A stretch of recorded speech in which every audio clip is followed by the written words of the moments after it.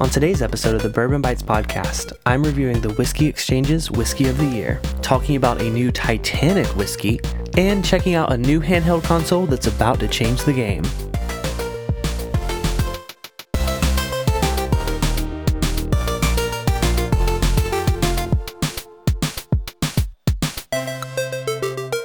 Hello everyone and welcome to the Bourbon Bites podcast. I am your host Clifton, and today we have news in both whiskey and video games. Kind of why I started this show. Imagine that. So I hope you have been enjoying your week so far. I've been having a pretty good one because earlier this week I became a Twitch affiliate, which is their level that allows you to monetize your videos, get subscribers, all of that fun stuff. So I want to say thank you massively to everyone that tunes in to my Twitch gaming streams, especially Zopher, because he's literally been to every one I've ever done. But seriously, you guys, I didn't expect to get that so quickly over on Twitch, but doing so really encourages me to do more gaming streams. So I've been thinking about doing like a pre-gaming stream every Thursday night before my YouTube live. I'm not sure how practical that'll be because it's a lot of work to plan a gaming stream and a full-on stream. But I do plan to do more of that. But also, I just really like just randomly hopping on and gaming sometimes. I mean, I feel like I might as well be streaming it if I'm going to be playing something, because I feel like I enjoy the company more than the game itself a lot of the times. I did mention with Twitch affiliate, I get to enable subscribers, which is different than YouTube. YouTube subscribers are basically followers. On Twitch, you have followers and you have subscribers. So subscribers are either paid, or this is kind of a little secret hack that I didn't know. If you have an Amazon Prime subscription, you can become a Prime subscriber to me on Twitch. Doesn't cost you a thing. It literally is just included with your Amazon Prime membership. And I actually get, support from that. So I put all the instructions on Patreon if anyone's interested, also on Discord. Like I said, if you have an Amazon Prime account, you can do this. Even if you don't have a Twitch account, you can create one completely free. And you can support the channel without actually giving any more of your own money. So, like I said, you can find all the instructions of that on Discord. We have an amazing community there. I call it the Whiskey and Gaming Lounge. You can find all the info for that at bourbonbites.com. That's bites with a Y. So hopefully you guys can check out my Twitch, even if you're not, super into the gaming thing now. I totally understand that.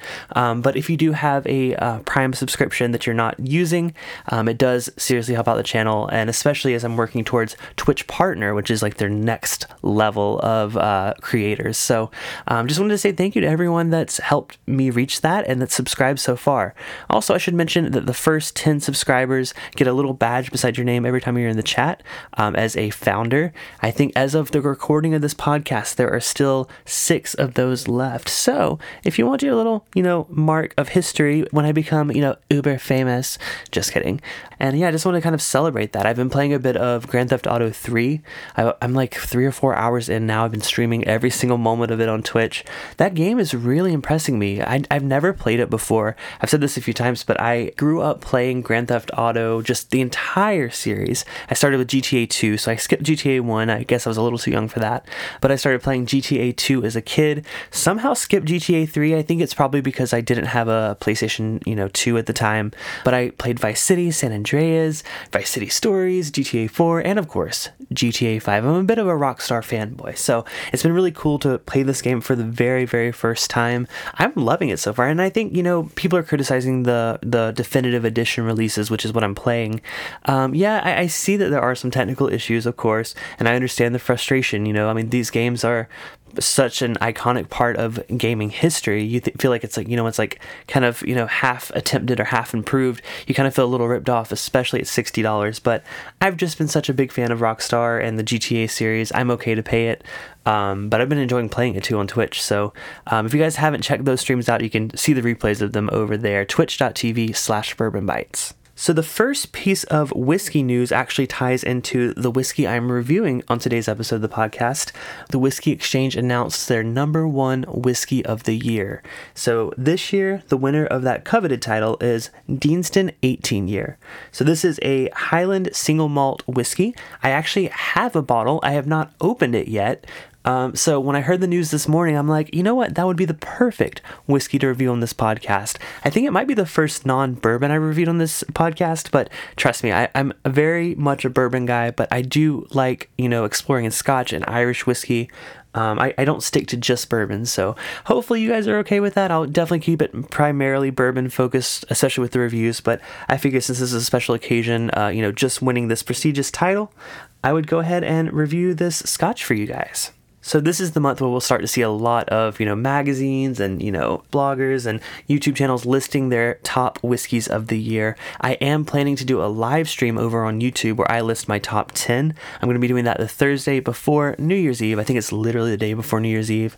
I'm already started working on my list, but there's a chance that, this Deanston 18 might make my list depending on how much I like it tonight. So let's go ahead and open it up. So I got this bottle early 2021. It was on sale for $100 at K&L, which I think is a little bit cheaper than it normally is. I look now and it's like $130, which after it wins an award like this, it's gonna only go up in price. But I paid $100 for it. I was a little bit apprehensive about that because I really, I do enjoy Scotch. I like Scotch, but $100 for me at the time was a lot. Which of course now I've spent a lot more than that on other bottles. But so I knew I liked Deanston. One of the favorite Scotches I've ever tried was a Deanston 20 year.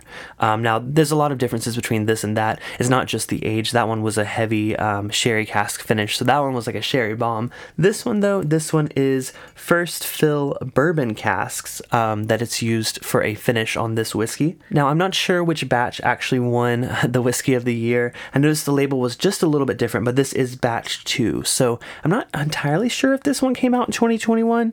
I just know that's when I bought the bottle from K&L in Hollywood. Let's go ahead and get that poured.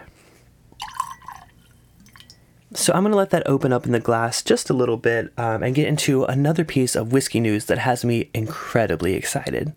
So most of you probably don't know this about me, but I am a bit of a Titanic fanatic, and I'm not just talking the movie, although that is a big part of it. Ever since I was like 5 years old, I have been absolutely obsessed with Titanic. I think it may have started with, my sister, she liked the movie. I got exposed to it then. Not all of it, of course. I mean, maybe. I don't remember for sure. I didn't see it in theaters until I was a lot older. But it kind of did inspire my love of film and filmmaking, especially like visual effects and CGI. I just am so fascinated by that stuff. And especially at the time, 1997, when that came out, it was just one of the most groundbreaking visual effects, spectacles ever. So I think, as a little kid, that's what I focused on. I mean, I love Kate Winslet now. Wasn't quite as interested in her when I was a little kid. And also Leonardo DiCaprio. We can't forget him. But Kate Winslet was one of my favorite actresses. She still is. She's incredible. But I think my love for Titanic obviously expands way beyond the movie. I became obsessed with the history of the ship. I used to go to the library to make photocopies of books about, the history of the ship, its building, as well as the wreck itself and, the diving down to go see it. So I am definitely a self-proclaimed Titanic fanatic. So when I saw this piece of news cross my Discord server, I got very excited because there is a company called Titanic Distillers. And what they are doing is they're converting the pump house that was actually used when they were building the Titanic into a distillery. I mean, I shooketh is not enough to describe how excited I was about this. So to go over a little bit of history of, the Titanic and being built, it started construction in 1911. And it was built in Belfast, Ireland. So this pump house is what they used. It was connected to the dry dock that they actually built a lot of the ship in and did the finishing touches on the ship in this dry dock. So it's a completely, maintained historical destination. There's like a giant museum that I've always wanted to go to nearby. It's basically called the Titanic Quarter of Belfast. Man, if I plan an Ireland trip, I'm absolutely going there. And now there's a freaking distillery. So heck yes, I'm going to definitely hit that up. Now it hasn't been built yet, but this was just approved, and they seem to really care about honoring the history and the tradition of the location. So they're not going to actually replace the actual pumps in the pump house. They're actually going to build this on the mezzanine floor overlooking the pumps. They're going to put 3 large stills there, and they're going to make Irish whiskey in Belfast. Fun fact, I actually learned this from this article. Irish whiskey kind of started in Belfast. It has a very rich history from being the largest producer of Irish whiskey on the island of Ireland back pre-Prohibition, which is something I didn't know. So they're kind of trying to honor that legacy as well as the legacy of the Titanic by doing some distilling there. And I think it's so interesting and so cool that they're going to, maybe make this even more of a tourist destination by putting a distillery there. Now, it is important to note, like I said, they are really concerned with the historical preservation. They seem to be very Titanic focused in terms of, honoring the history and legacy. They do not plan to change any of the exterior of the pump house or the dry dock or anything like that. They're also going to be adding an on-site speakeasy and cafe. There's going to be a gift shop, an exhibition space, and lots of tasting rooms all around the pump house. And also based on the plans here, it seems like they're going to allow visitors to clock in kind of like their time card as if they were a worker at the pump house. And there's just going to be a lot of space to learn about not just, the Titanic, but Belfast's rich history of whiskey making. So I definitely will be adding this to my bucket list of places to go, especially now that whiskey's involved. I mean, I would have went there anyways because of the Titanic, but oh my gosh, Irish whiskey's amazing. So that's pretty cool. I don't know, when this will actually open, but it's good to know that it's in the works, and I will keep an eye on that. And maybe whenever I plan an Ireland trip, that's definitely going to be my first or last stop because I'm definitely a bit of a fanboy. All right, since the Deanston has been sitting in the glass a bit, I'm going to go ahead and move on with my review of Deanston 18. This whiskey comes in at 46.3% ABV. The master distiller is Ian McMillan. And it's from the Deanston Distillery, which is, like I said, a Highland distillery. So some info on the back of the box here. It says, originally laid down in hogshead casks, this Deanston single malt whiskey was then transferred into carefully selected first fill Kentucky bourbon casks before being returned to the heart of our vaulted warehouse at the Deanston Distillery to sleep undisturbed in the quietest part of the warehouse until fully 18 years old. This whiskey is also unchill filtered to retain its natural flavor and deep character. So always got to appreciate when a distillery does that. Let's go ahead and give this a nose. Wow, for only 46.3%, there's a lot of character coming off of the nose of this one. Oh man, you're definitely getting a lot of that, toasted element on the nose. I mean, I haven't had a bourbon cask scotch in a while. I've been gravitating a lot to sherry casks, but it's really nice to return to this because it's so familiar, but it's so unique to scotch or single malt whiskey. There's definitely, that malted barley note, a bit of a honey cereal note there, but extremely rich and extremely well aged. It's very, very mellowed out. It's not sharp or astringent or anything like that on the nose. It just smells like an absolutely fantastic fall whiskey. I think I opened this at a good time of the year because those toasty, vanilla, warm elements to it really stand out in the glass, and I'm excited to go ahead and give this a taste. So cheers. Oh man. I said I love the Deanston 20 that I had before, but this isn't sherry cask like that one was, but this has such a delicious flavor profile. It's different from, I guess I just don't have very many Highland scotches in my collection. Most of the ones I do have been younger. The ones that I've tried have been younger, but this one at a full 18 years is just so dynamic and so rich. It has none of the youthful, grainy notes that that's kind of turned me away from other Highland scotches. This has those notes, but they've been honeyed and they've been toasted and mellowed, and they blend really nicely with a light fruitiness. I'm getting a bit of maybe a melon, like a honeydew melon or something like that. Very bright, very citrusy, not quite orange citrus, maybe more of a lemon zest.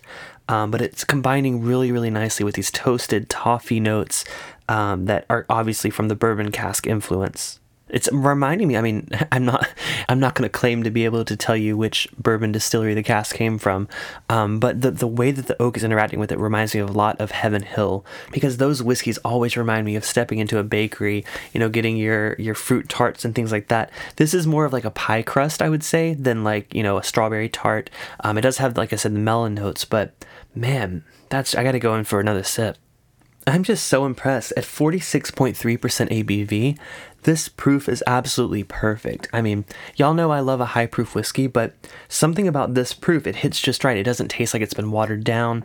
And it just tastes so balanced that I would be scared that if it's at a higher proof, would it carry so much, balance? I guess as like I was saying, it's just such a delightful whiskey. And I'm so sad that I put off trying it for so long. I see why it won Whiskey of the Year.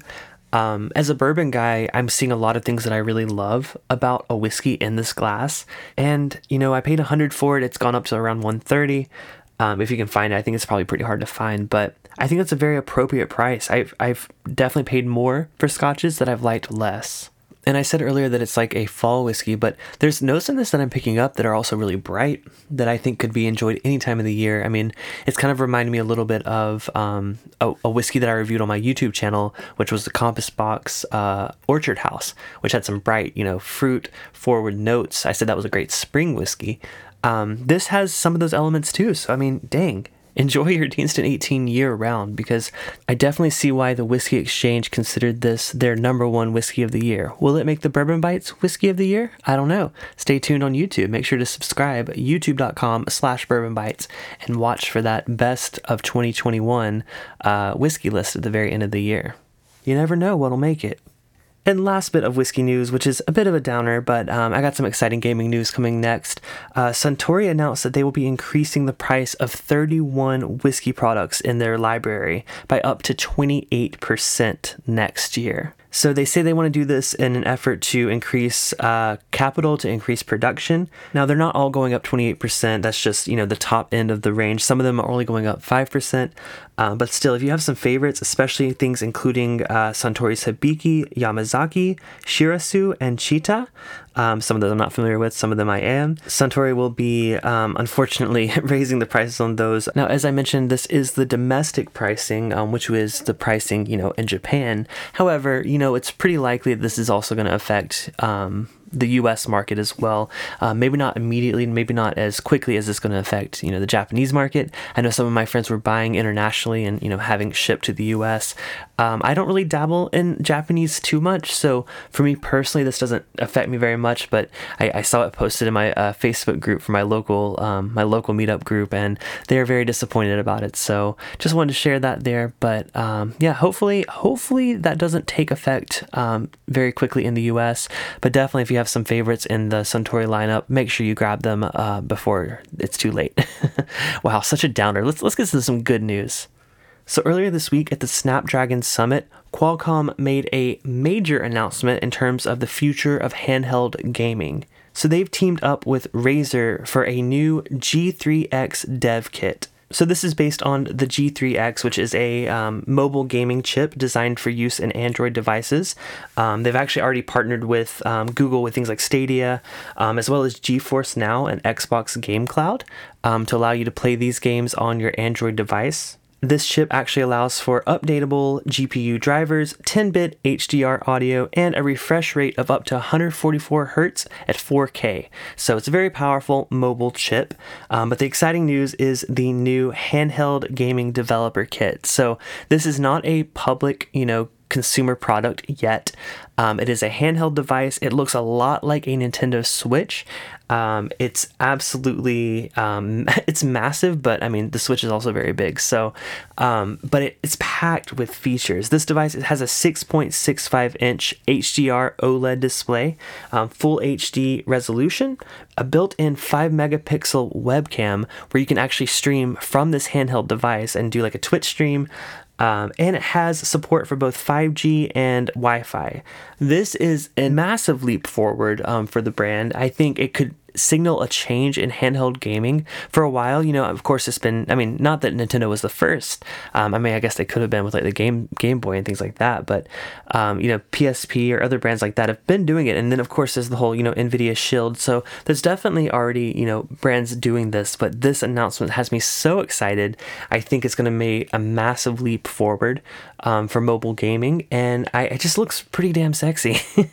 So there's no news of whether this will, eventually be turned into a consumer device. There's rumors that maybe even early as next year, there will be a handheld version of this that you can actually purchase. But for now, I just think it's such a cool, a massively powerful chip in a small handheld device. This is the future we've been waiting for. So I'm kudos to them for, showing it off and getting it in the hands of developers. So hopefully when it's actually released, there will be games optimized for it. But that about does it for this week's episode of the Bourbon Bites podcast. Thank y'all so much for listening. Like I said, make sure to follow me on Twitch if you're not yet, and hit that subscribe button if you have an Amazon Prime account. Of course, you can also have a paid subscription if you choose to do so. There's lots of ways to support the show if you are so inclined. You can support me at patreon.com/bourbonbites to get access to things like polls to help influence the direction of the channel, monthly hangouts at the $5 tier, and after party hangouts after every Thursday night live stream at the $10 tier, plus a lot of even cooler perks at the higher tiers. So check that out, patreon.com/bourbonbites. But most importantly, just follow me on all of your favorite podcast platforms. Leave me a rating and review. You can always email me at contact@bourbonbites.com or give me a ring at 818-660-5782, and I might feature your question or comments on the show. But until next time, this has been the Bourbon Bites podcast, a whiskey podcast with a gaming twist. I'm Clifton. Cheers, and I'll talk to y'all next episode.